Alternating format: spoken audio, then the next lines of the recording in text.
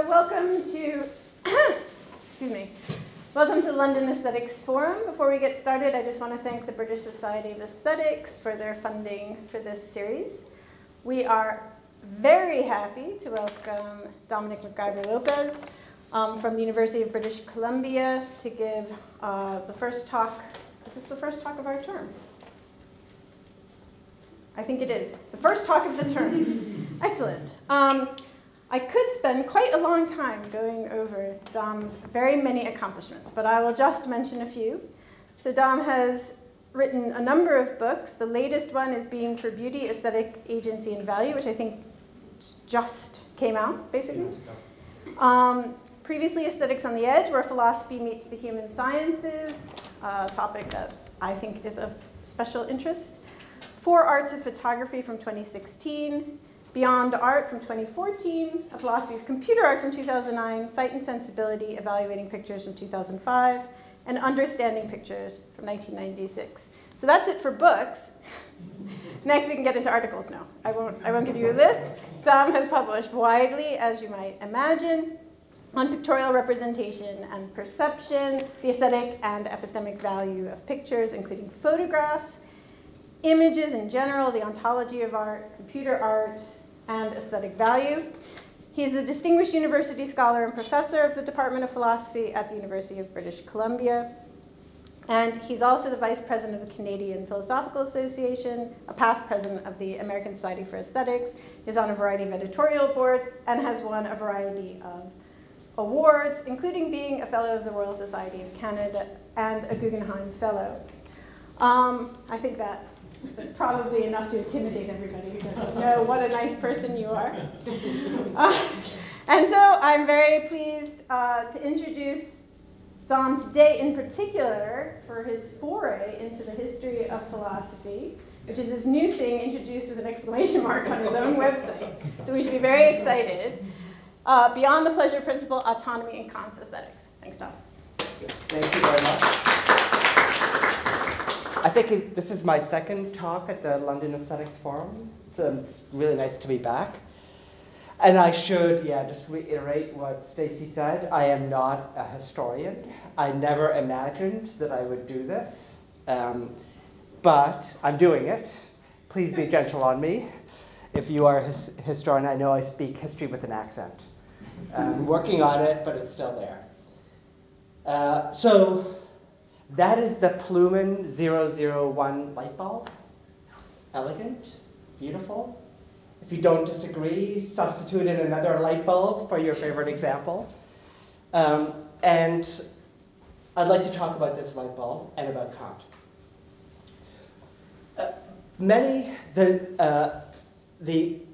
James Shelley calls this view the default theory of aesthetic value. I call it the party line. It says that what it is for an item to have aesthetic value is for that item to stand in some constitutive relation to the finally valuable experiences, or let's just call them pleasures, of suitably situated spectators. That's what aesthetic values are. They're features and objects that ground, the disposition to, or whatever, to stand in some constitutive relation to pleasures. That's the party line. It's a view that people hold without giving arguments. I've never seen a single argument for it. It's furthermore a line that people hold without giving responses to objections. They don't feel the need to respond to objections to this kind of view. And Kant is certainly an aesthetic hedonist. He declares that in the very first sentence of the Third Critique, which is his work on aesthetics. I have this crazy idea that Kant also holds the autonomy thesis, which says that an aesthetic value is a property of an item that figures in reasons to act, such that acting on those reasons is a way of acting autonomously. Of course, I need to tell you what this says, and I will tell you what this says. But first, I just want to point out that it looks as if these two commitments are conflicting. How could Kant both be an aesthetic hedonist and accept the autonomy thesis? What's going on there? So I would like to first say something about how these two claims are consistent with each other, and then say something about why I think that Kant does in fact accept the autonomy thesis. There's actually tons of black letter text in the third critique that supports my attribution of the autonomy thesis to him. I'm also going to suggest that his commitment to the autonomy thesis makes sense of the structure of the third critique, and I'll talk about that in a bit more detail. It also helps us to understand the role of common sense in his aesthetics, which is a vexed issue, and it therefore connects Kant's aesthetics to the rest of his philosophy in very interesting ways. Okay, so that's a bit of an overview. So here's the plan. First, I'm going to distinguish a couple of questions about aesthetic value. Then I'll spend a lot of time trying to persuade you that Kant does believe this surprising claim. And then I'm going to spend just one slide talking about why this might be a cool idea, like why this matters to those of us who speak history with an accent. Why would we care at all? So let me tell you just very briefly a little bit of autobiography.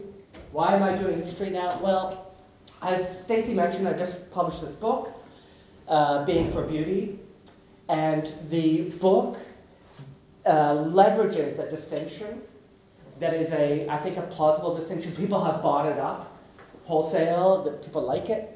And the distinction hasn't really been taken on board. People have sort of seen it, but they haven't made it do very much work in thinking about aesthetic value. And I thought, well, what if we take this distinction and then read it back on the history of aesthetics? Maybe the history of aesthetics will look a little bit different. So I was in a conversation with some historians of aesthetics, and I was kind of pushing them. How would Kant's view look in light of this distinction? I've also written about a mid-20th century South Asian philosopher, K.T. Bhattacharya, whose work really turned out to be super cool if you read it with this distinction in mind. Okay, so let me start with that. Here's some aesthetic values. You might recognize that list. I'll come back to your recognition of that list in a moment. Some examples of aesthetic values: being unified, being integrated, being dynamic. And the fact that the light bulb is integrated is an aesthetic value fact. I'm going to call that an aesthetic value fact. And I'm just going to also refer to aesthetic value facts as aesthetic reasons. Okay, so far I'm just doing a little bit of definition for you. Okay, so the light bulb is integrated, is an aesthetic value fact. The dance is somber, is an aesthetic value fact. The argument is vivid, is an aesthetic value fact. These, as I've just suggested, apply to these kinds of facts are found in works of art. They're found in nature. They're found in theoretical discourse. Here's an example from mathematics. They're certainly found in philosophy. There are vivid arguments. They're found in design. They're found in clothing. They're everywhere. So I don't want you thinking that this is a talk about art. It's a talk about art plus it's a talk about a great deal of art plus a lot more than that. And in fact, the part of Kant that I'm going to be talking about is focusing on the non-art side of the aesthetic universe. So here's the distinction. One question that we can ask about these values that figure in aesthetic value facts or aesthetic reasons is, what makes them aesthetic? So the fact that a white helmet is courageous is a value fact. It's a moral value fact, not an aesthetic value fact. The fact that the double helix model of DNA is explanatorily powerful is an epistemic value fact, not an aesthetic value fact. And so one question you might ask is, what demarcates the domain of aesthetic values, distinguishing them from other kinds of values? Philosophers of the last few decades thinking about aesthetic value at all have been obsessed with this. I think it's a bad mistake. We were talking about this earlier on. Right? So here's another question. Let's just accept that these are some aesthetic values. We can ask, what makes them reason-giving? asking that question, what I call the normative question, is a way of asking, why do they matter? Why do they make any difference to us? Why should they make any difference to us? What's significant about them? Something like that. What makes these aesthetic values reason-giving? So when we ask that question, you can hear it in a couple of different ways. Aristotle taught us that there are two kinds of reasons. So there are theoretical reasons. Theoretical reasons, here I'm talking about reasons as facts, right? So they are facts that bear on the question of whether P is the case. They raise, maybe you could say they raise the probability of the P. So the fact that the sun is setting on the mountains in the west raises the probability that it's evening. It's a theoretical fact. And then there are practical reasons. So these are facts also, just like any other kinds of facts, but they bear on the question of what to do. They lend weight to the proposition that an agent should perform some act in the circumstances. So the fact that the sun is setting on the western mountain, so the fact that it's evening in the wilderness is reason to build a fire, or to get inside and away from the mosquitoes. That's an example of a practical reason. And you might think, what about these aesthetic reasons or aesthetic value facts? Are they theoretical or practical? Well, philosophers have tended to sort of think that they're theoretical. So this is Arnold Eisenberg in 1949. He's describing and not endorsing what he calls the standard model of critical communication, which is where you give a reason, this item has these qualities. Maybe you have a norm in the back of your mind. Anything that has these qualities is pro tanto good. Maybe not. There's a debate about that. And then the point is that you reach a verdict. So the reason lends weight to the verdict. This picture or poem is good or not so good. On a scale of 1 to 10, it's a 3.5, right? And so we have tended to think of aesthetic reasons as a form of theoretical reasons. I think Eisenberg is right about this. It's kind of messy around the edges, I'll admit that. But I think this is a mistake. I think aesthetic value facts both raise the probability of the truth of a verdict, and they bear on questions of what we should do. So this is why I think that the normative question is a question about the significance of aesthetic values for us or how they matter. It's not just they matter to the correct judgments that we should make, but they matter to what we do with our lives, what we do in particular circumstances. You add up all those circumstances and you get our aesthetic lives. So I'm going to sideline the demarcation question, focus on the normative question, what makes an aesthetic value reason given, and remember, I think that that normative question can be heard in a theoretical register or a practical register. I'm going to suggest we focus on the practical register. So I'm going to assume that the fact that this item, the light bulb is beautiful, is an aesthetic reason for somebody to do something, in the sense that that fact that the light bulb is beautiful lends weight to the proposition that they should perform some act. Say an act of appreciation. They should appreciate the light bulb. Or buy it. Order 12 on Amazon. Whatever the case may be. So there's so I want to emphasize the practical register of aesthetic value facts. So here's a rephrasing of the normative question, taking that into account, focusing on the practical side.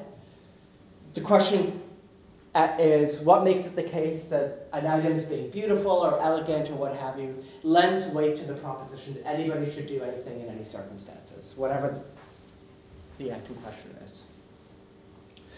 So you should be able to see now, with that distinction in play, how Kant could be both an aesthetic hedonist and accept the autonomy thesis. He could think aesthetic values are, say, features in an item that ground a disposition for us to take pleasure, but the reason we have to appreciate beautiful things is not that they give us pleasure. It's true that what makes them aesthetic values is they give us pleasure, but the reason we have to appreciate doesn't exploit that feature of aesthetic value. It might exploit something else. So in fact, the autonomy thesis and aesthetic hedonism are compatible.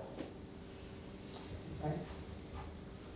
So let me then turn to the bigger job, which is having established that the two theses are compatible, to try to persuade you that, in fact, Kant holds the autonomy thesis. We're just going to assume he's a hedonist. Everybody accepts he's a hedonist. What about the autonomy thesis? Okay, so I told you earlier on that one of the advantages of this interpretation of Kant is it makes sense of the structure of the third critique. The third critique is the critique of the power of judgment, and for Kant it's really important. Commentators have really only taken this on board in the last 10 years. It's really important that the critique of the power of judgment is a critique of aesthetic judgment, part one, and a critique of teleological judgment, which is regular empirical judgment. This is a rose, right? Part two. The two of those are actually flip sides of the same coin. And if you don't think of aesthetics as a flip side of regular cognitive judgment, empirical judgment, then you're not getting the whole Kantian story. So nevertheless, I'm going to focus on the critique of aesthetic judgment. You'll see me bringing in how it's a flip side of something else. The critique of aesthetic judgment is then divided into four parts. There's the opening section, which gets a lot of attention, which is the analytic of the beautiful. I'm going to tell you what's in that in a second. And then, so Kant says some stuff about judgments of beauty. And then he moves on to the sublime. So it's kind of like a digression, really a long digression. And then he comes to the deduction of pure aesthetic judgment. It is supposed to perform some important purpose. And it's been really difficult for commentators to see what the purpose of the deduction is. Some of them say it's just a complete rehashing of the analytic. So some people say that. And it's not. So if we can bring that, its distinctive contribution to the architectonic of the complete book if we can make that crystal clear, that would be good. And then Kant turns to art and genius. And I'm just going to sideline the second part and the fourth part, right? So we're just talking about pure aesthetic judgments now. We're not talking about art. There's a different story about art, and that's where genius comes in. So Kant begins with aesthetic judgments. So the topic is aesthetic judgment, and they are hedonic. They are pleasures. Okay, so they're pleasures. And however, he's interested in demarcation, just like many philosophers have been. He begins with demarcation. He says, okay, they're hedonic, but these judgments are different from judgments of the agreeable, which are regular pleasure judgments. How are they different? Well, they have these four distinctive characteristics. First, they're disinterested, so they're not connected to desire, which is weird. They're pleasures, but there are pleasures we don't want. So, but that's part of it. Aesthetic judgments imply that everyone should be pleased. So when you say the light bulb is beautiful, you're saying, and everyone should find it beautiful. So they please universally. They imply that an item pleases universally. They represent purposiveness without purpose. I'm going to be silent on that for a minute, although it's really important, and I'm going to say something about it, a lot about it. And then they have necessity. This is a necessity. When I say the light bulb is beautiful, I say you must find it beautiful too. The must is not like in every possible world. It's you should find it beautiful. Just like you must eat all your carrots. They're good for you. That's the must. And in fact, Kant says this. He says, whoever declares something to be beautiful wishes that everyone should approve of the object in question and similarly declare it to be beautiful. So the necessity, what he means by necessity is what we would now call normativity. What's expressed by a should or an ought or a must. So that's the analytic of the beautiful, very, very quickly, right? You can see I'm not a historian, I'm just skating through this. What about the deduction? well, here's the official statement of the purpose of the deduction. Kant says, we need a guarantee of the legitimacy of a kind of judgment only if the judgment makes a claim to normativity. Right? He says necessity, but he's talking about the should. So I think that what the deduction does is it establishes the normativity of aesthetic judgment, and it will do it by picking up on the first three demarcating features of aesthetic judgment. So many commentators think, this is why they think it's a rehash of the analytic. They think that what he's doing is he's showing that aesthetic judgments in fact have these four features, and he's not. He's vindicating their normativity in a way that takes into account that these judgments are also disinterested, imply universal pleasure, and represent purposiveness without purpose. So we get it by getting at the rest. So the metanormative framework that I gave you, I think, helps us to make sense of the relation between the analytic and the deduction. That is to say, the framework that says that there are aesthetic value facts, which are reasons that lend weight to what we should do.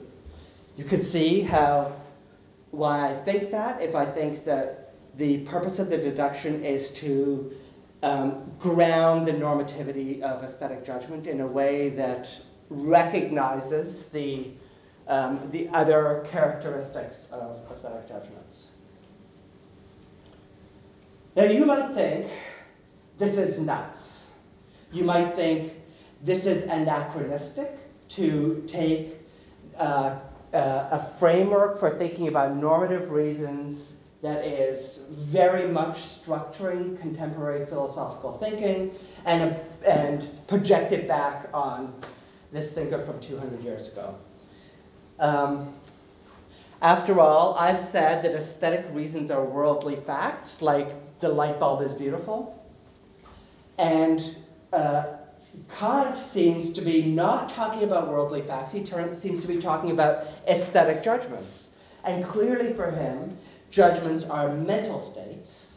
They're pleasures that have something like it's not a content because there's no concept of the beautiful. So there's a tricky thing here about what exactly the judgment is saying.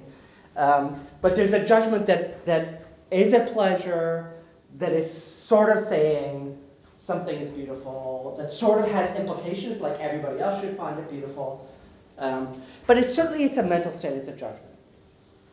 So let me just begin by addressing this first issue about the relationship between aesthetic judgments and aesthetic reasons in Kant. So another part of the standard metanormative framework that has informed thinking for 25 years is this distinction between normative reasons and motivating reasons. So the fact that the light bulb is beautiful is a normative reason. It's a fact about the world that gives you reason to appreciate the light bulb. It's a fact about the world that lends weight to the proposition that you should appreciate the light bulb. And motivating reasons are mental states that explain our actions. So the fact that the bottle contains water is reason for me to do something, to drink from it. Also given the other fact that I'm thirsty. Believing that the bottle contains water can explain why I drank from it. So notice the difference between the fact about the water in the bottle and my belief about the water in the bottle. And the two can come apart. It could be that the fact is that the bottle contains acetone, so I don't have reason to drink from it, but I believe it contains water. What explains my drinking from it is not that I have reason to drink from it, but rather that I believe that it contains water. And there, what explains what I do comes apart from what I have reason to do. Obviously, I have no reason to drink this acetone stuff. So, just think about how this works in relation to Kant. So it works because for Kant, aesthetic judgment is two things, and people commenting on Kant see this, and they talk about this. The judgment is a state of mind that gives you reason to do something. So that judgment is a state of mind that represents an item as a source of pleasure. And it gives you reason to do something that enables you to access the pleasure. The thing is that your action of accessing the pleasure is also an aesthetic judgment, right? Because the aesthetic judgment is a state of pleasure. So when you access the pleasure, you're in a state of aesthetic judgment. So aesthetic judgment for Kant has two phases. It's both an act, something that you do, you extract the pleasure, and it's something that explains you're extracting the pleasure. Why did you look at that light bulb? Well, I believed it was beautiful. I had made an aesthetic judgment. So the judgment is both a motivation and an act, or it's a motivation that explains you're doing the very act that motivates the doing of that act. You have a kind of a looping thing going on. In order to sort this out, let's talk about the act as an act of appreciation. So the aesthetic judgment then is a state of mind that motivates the act of appreciation. It's just in footnotes, you will say, and the act of appreciation is making an aesthetic judgment. Now, this idea that aesthetic judgment is this two-faced thing, I think has permeated philosophy since Kant and done untold damage, right? Because remember how I said we tend to think of aesthetic judgments as verdicts and aesthetic reasons as theoretical reasons. It's because it's exactly this model. We're identifying the act with the formation of a judgment, the formation of a verdict. But this is Kant's view, so I'm going to run with this. All I want to say right now is notice that now we have an issue about whether the judgment that motivates your appreciating, that is to say, you're finding pleasure, is legitimate. Is the object, in fact, a source of pleasure? Or perhaps you might have gone wrong. So I think that the distinction between normative and motivating reasons is there in Kant implicitly. The other thing you might say about how this is just a non-starter in thinking about Kant is it true that he thinks that aesthetic reasons are worldly facts? After all, he says, we speak of the beautiful as if beauty were a property of the object. This is in the analytic. In the deduction, he changes his tune entirely. He says, the object and its shape, people call this the form, make it suitable to the judgment. So he doesn't think the beauty is in the object, but there's something in the object that correctly grounds the appreciative response. There's a ground of beauty. He doesn't think there's beauty in the object because there's no concept of the beautiful, and so there's no property there. But leave that aside. This is my favorite bit in all of Kant, nature has spread beauty so extravagantly everywhere, even at the bottom of the ocean, where it is only seldom that the human eye penetrates. Like, people go around saying he's an anti-realist. What? This is right at the beginning of the deduction. So this is like an assumption that he makes in the deduction. So aesthetic reasons are worldly facts, in some sense. They're at least the grounders of the contents of the judgments, if there are contents there. So here's the takeaway. The task of the deduction, I think, needs to be understood in the context of our understanding that when all goes well, our motivating reasons, which explain why we act, align with our normative reasons. So when all goes well, I drink the water. I drink from the bottle because it contains water. And my motivating reason is my reason for doing what I have reason to do, what I have normative reason to do.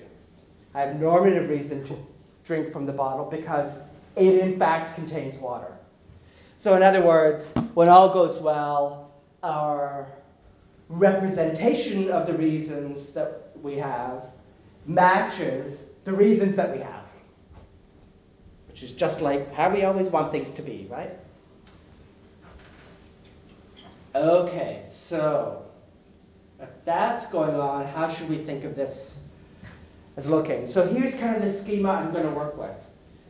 We've got a fact in the world. Let's just say for now this is beautiful, though maybe for Kant that really means it has a form that grounds something. But that could be shorthand.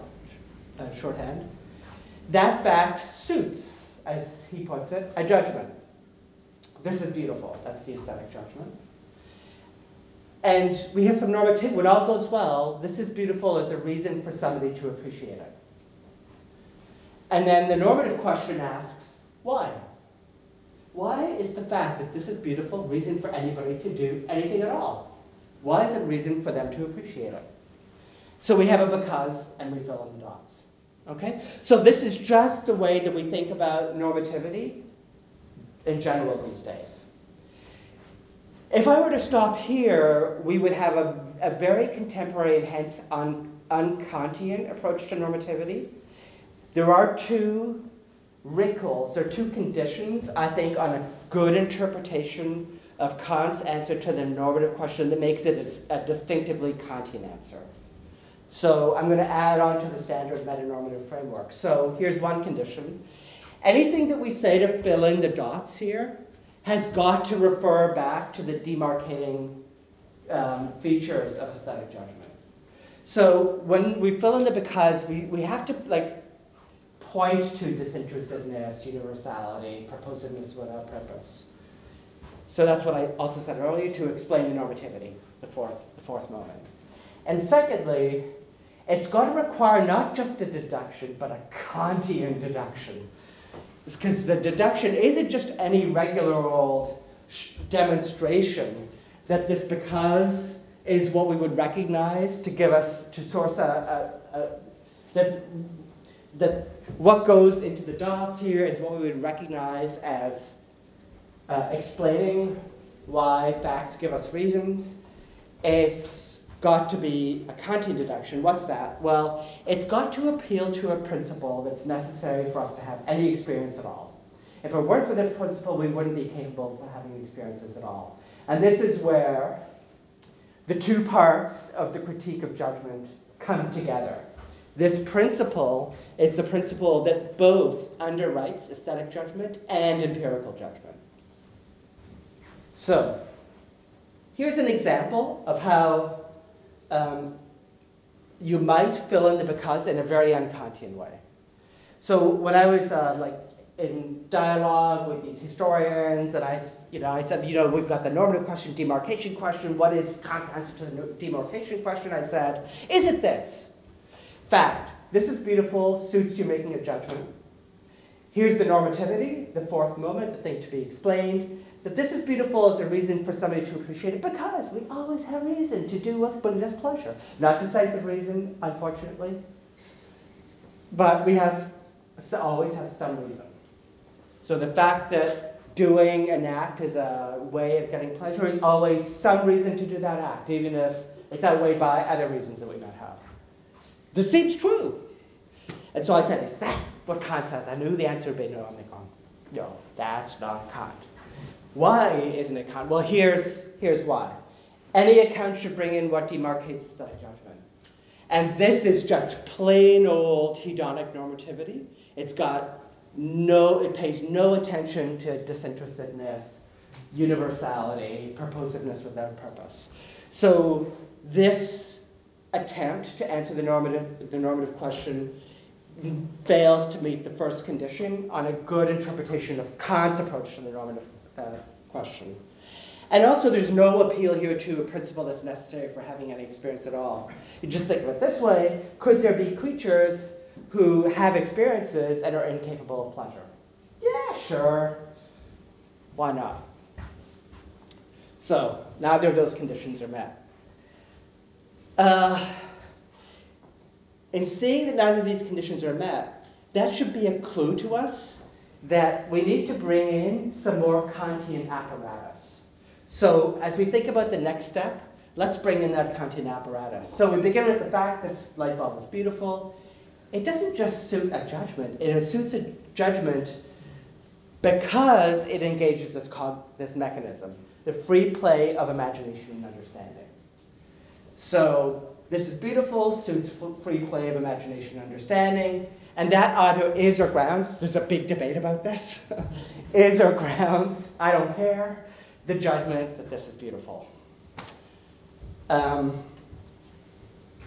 I'm not going to tell you what free play of imagination and understanding is. Some of you know it's the one bit of Kant that everybody loves. They loved it right when the book came out. It was really influential on the Romantics, but I will come back to it a little bit later. Okay? No, I don't want to take that phone call. So, here's another try. Try two. We've got the normativity that this is beautiful as a reason for somebody to appreciate it because the cognitive mechanism is common to all of us. So when it comes to beauty, it gives us reason to do what gives anyone pleasure. So I call this the superhedonic proposal. And remember, we need to see if these two conditions are met. Here's Hume. He says, mankind has the most ardent desire of society and is fitted for it by the most advantages. We can form no wish which is not a reference to society. A perfect solitude is perhaps the greatest punishment we can suffer. Every pleasure languishes when enjoyed apart from company, and every pain becomes more cruel and intolerable. So it seems to be true that we amp up our pleasures by sharing them with others, and we deflate them when we're consigned to enjoy them in solitude. But the others here is never everybody else. It's my friends, right? It's some people. It's the in-group and not the out-group. This is how we work. And Kant sees this possibility and rejects it. He says, being able to communicate one's state of mind carries a pleasure with it that could easily be established empirically and psychologically, not by transcendental deduction, from the natural tendency of human beings to sociability. But that's not enough. When we call something beautiful, the pleasure that we feel is expected of everyone else, and the judgment of taste is necessary. Now, the cognitive mechanism of free play gets everyone on side. So presumably his point is the necessity, that is to say the normativity, is not the normativity that we get with the aesthetic. It's still plain old hedonic normativity, just taking into account that we get more pleasure when we share pleasure. So Kant recognizes the possibility of the superhedonic proposal, and he rejects it. And he rejects it, if you think about it, because we don't get all the demarcating features of aesthetic judgment appearing in the explanation here. We do get universality. The cognitive mechanism gets us universality. It ensures that we're all going to respond the same way. And we get disinterestedness. The cognitive mechanism, the free play, is going to give us pleasure without a connection to the faculty of desire. But what about purposiveness without purpose? That's not in the story. And the reason it's not in the story is that it appears as the transcendental principle that is that appears in a Kantian deduction, a deduction that explains how we do something in a certain way, because were it not for that, we wouldn't have any experience at all. So here's the autonomy proposal then. So this is going to bring it all in. This is beautiful, suits free play of imagination and understanding. That grounds our pleasure. Why is it the case that this is beautiful is reason for anybody to appreciate it? Well, because to engage in cognitive free play is to act autonomously, and anyone always has reason to act autonomously. So two claims here. Now, it's not the silly idea that free play is autonomous. End of story. That's not it at all. So don't ask me any questions about that. That's not at all what the idea is. Rather, you can even say, don't think of free play as free at all. Just think of it as a kind of play. Right? Autonomy is something else. So let me say something about the general idea that anyone always has reason to act autonomously for Kant. But I'll say something quickly about that and then focus on the second thing.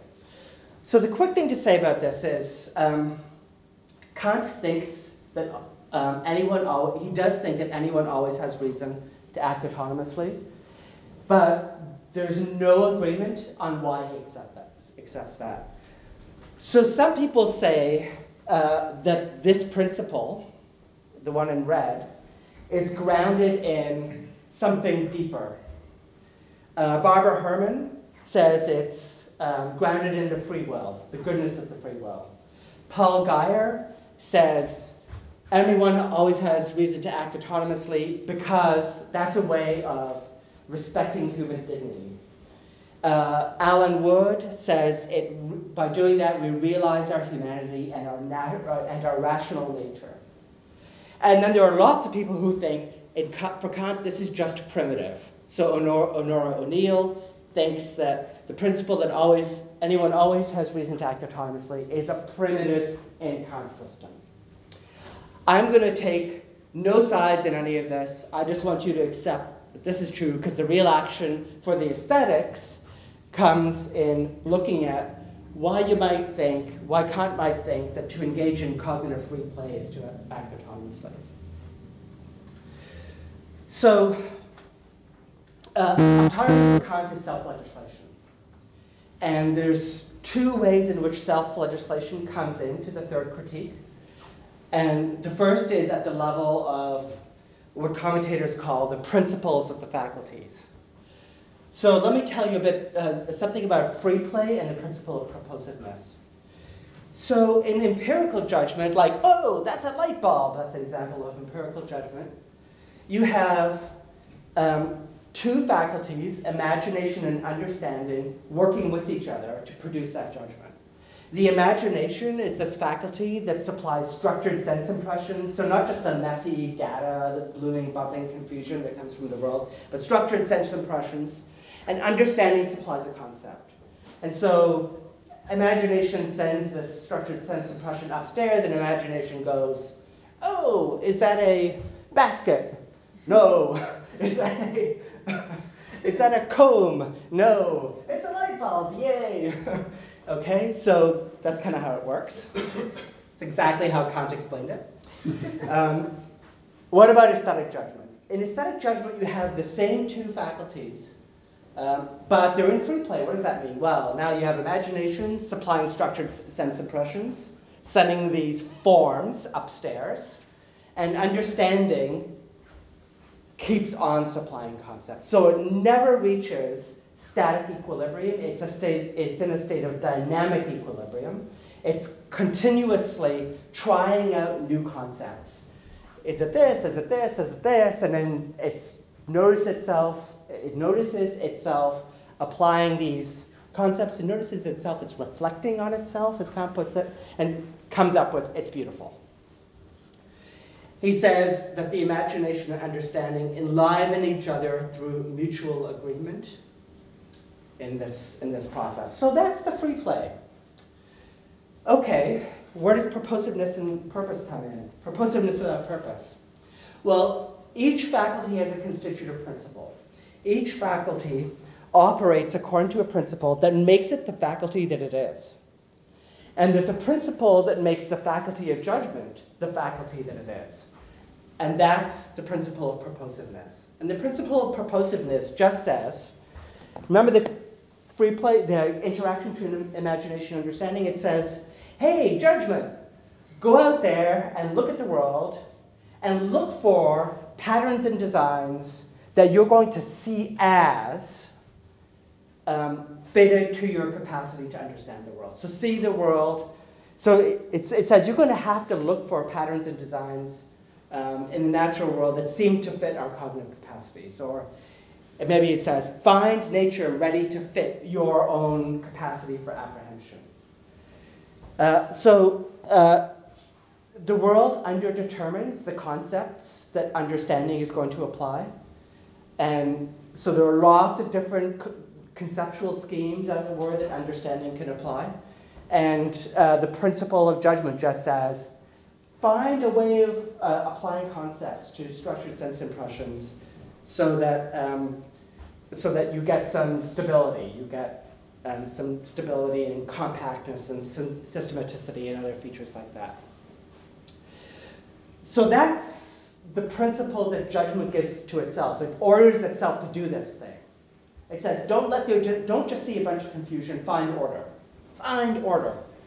But in free play of imagination and understanding, judgment is aware of itself as ready to find nature ordered in some way that fits the apprehension of judgment. So when we go into the state of free play, we think, oh, look, judgment is this thing that's telling itself to find order. Look at how it's like trying on these different ways of finding order, one after another. So this, I've been really sketchy about this, I know. It's really hard to understand the principle of proposiveness once you get down to the details of the text in the context of the larger philosophy. I just want 3 claims that I think anybody should accept, no matter how much we disagree about the details. And the claims are, first, that the principle of proposiveness governs the faculty of judgment. Kant believes this. Definitely does. This principle is legislated by judgment to itself. He says that. The constitutive principle of judgment is the principle of proposiveness, and it's given to judgment by itself. And reflected judgment on the capacity of judgment to give itself this principle is a source of pleasure. He thinks that. So here, this is a passage from the first introduction where he really lays this out. And this is the introduction to the third critique, so he's kind of telling you what he really wants to say. Aesthetic judgment is grounded not merely in the feeling of pleasure and displeasure in itself alone, but at the same time in a rule of the power of judgment, which is thus legislative with regard to the conditions of reflection a priori, and demonstrates autonomy. And then he then says, I'm going to call this hey autonomy because judgment has a special characteristic, it gives a rule to itself, whereas reason gives the rule to desire in the moral case, etc. So that's one reason to think that Kant believes that to engage in cognitive free play is to act autonomously. It's to do a thing that simply involves a reflection on purposiveness without having a purpose of applying any particular empirical concept. That's at the level of the principles. There's one other way in which this comes out, and then we have a wrap on things, and that's at the level of common sense. So common sense appears twice in 2 places in the third critique. It appears in the analytic where Kant says, we need to appeal to common sense to justify judgments that contain a should. That's the normativity, right? And then he comes back to it in the deduction. It's really interesting because he comes back to it at the end of the deduction. He spends a lot of time on it, and commentators are puzzled about what's going on there.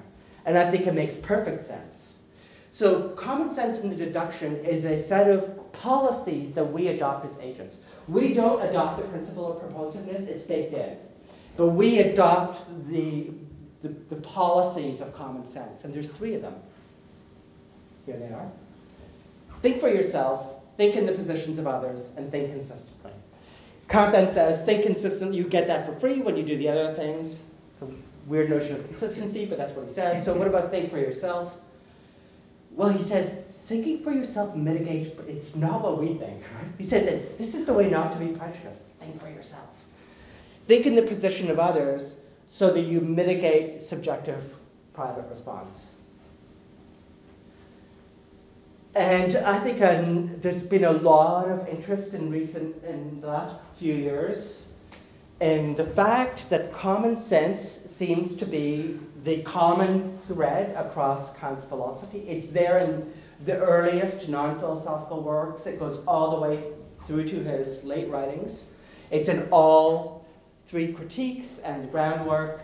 It seems to be a unifying feature of Kant's work. And so people like Alix Cohen, Samantha Mathern, and Melissa Merritt have written a lot about this recently.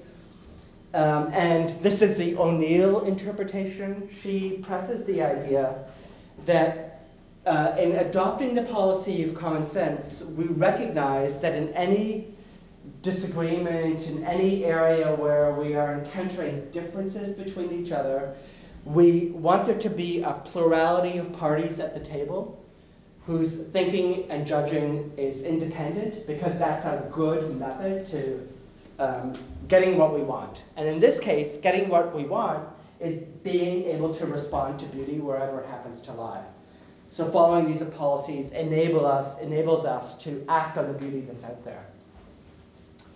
The policies are policies of reason. There's a bit of a debate about this, and I don't know what to think about that, but I'm just going to accept it. Hence, they're self-legislated, so reason gives us these policies. They don't come from anywhere else. Reason gives us these policies, so they're self-legislated. Hence, to act on them is to act autonomously.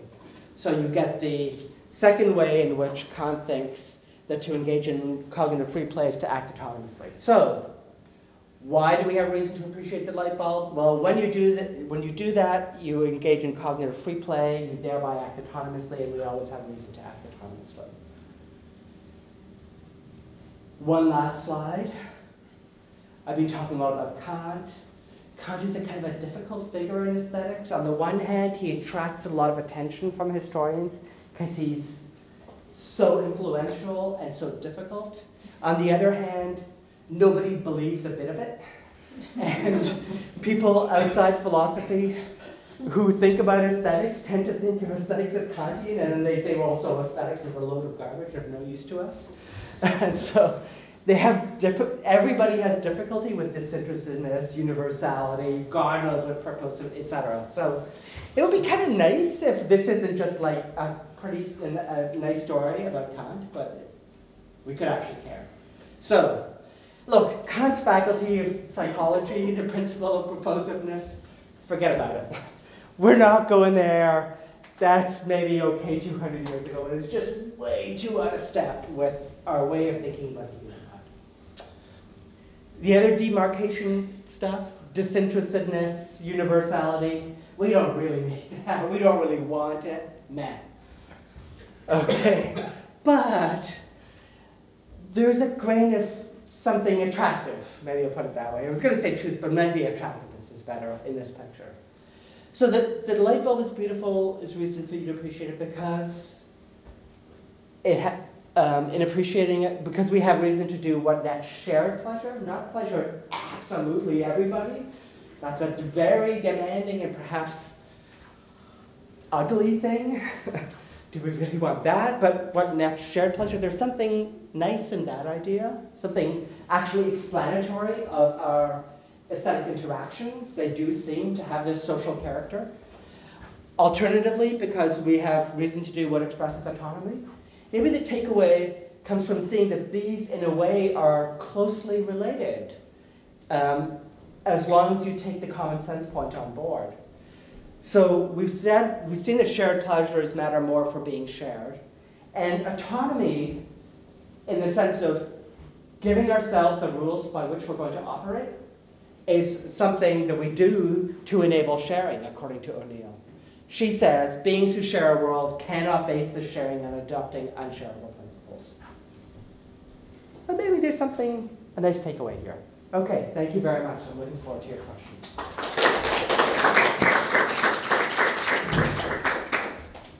All right, we'll operate with a hand-finger rule. So if you have a new question, please raise your hand and follow up finger, and we'll start with you. Thank you. Sorry for my English visible. Yesterday I was running a workshop on disinterestedness based on Kant. So I'm interested in saying that we cannot provide it because without disinterestedness or without the disinterest, we do not have the free play of the faculties, the harmony of the faculties.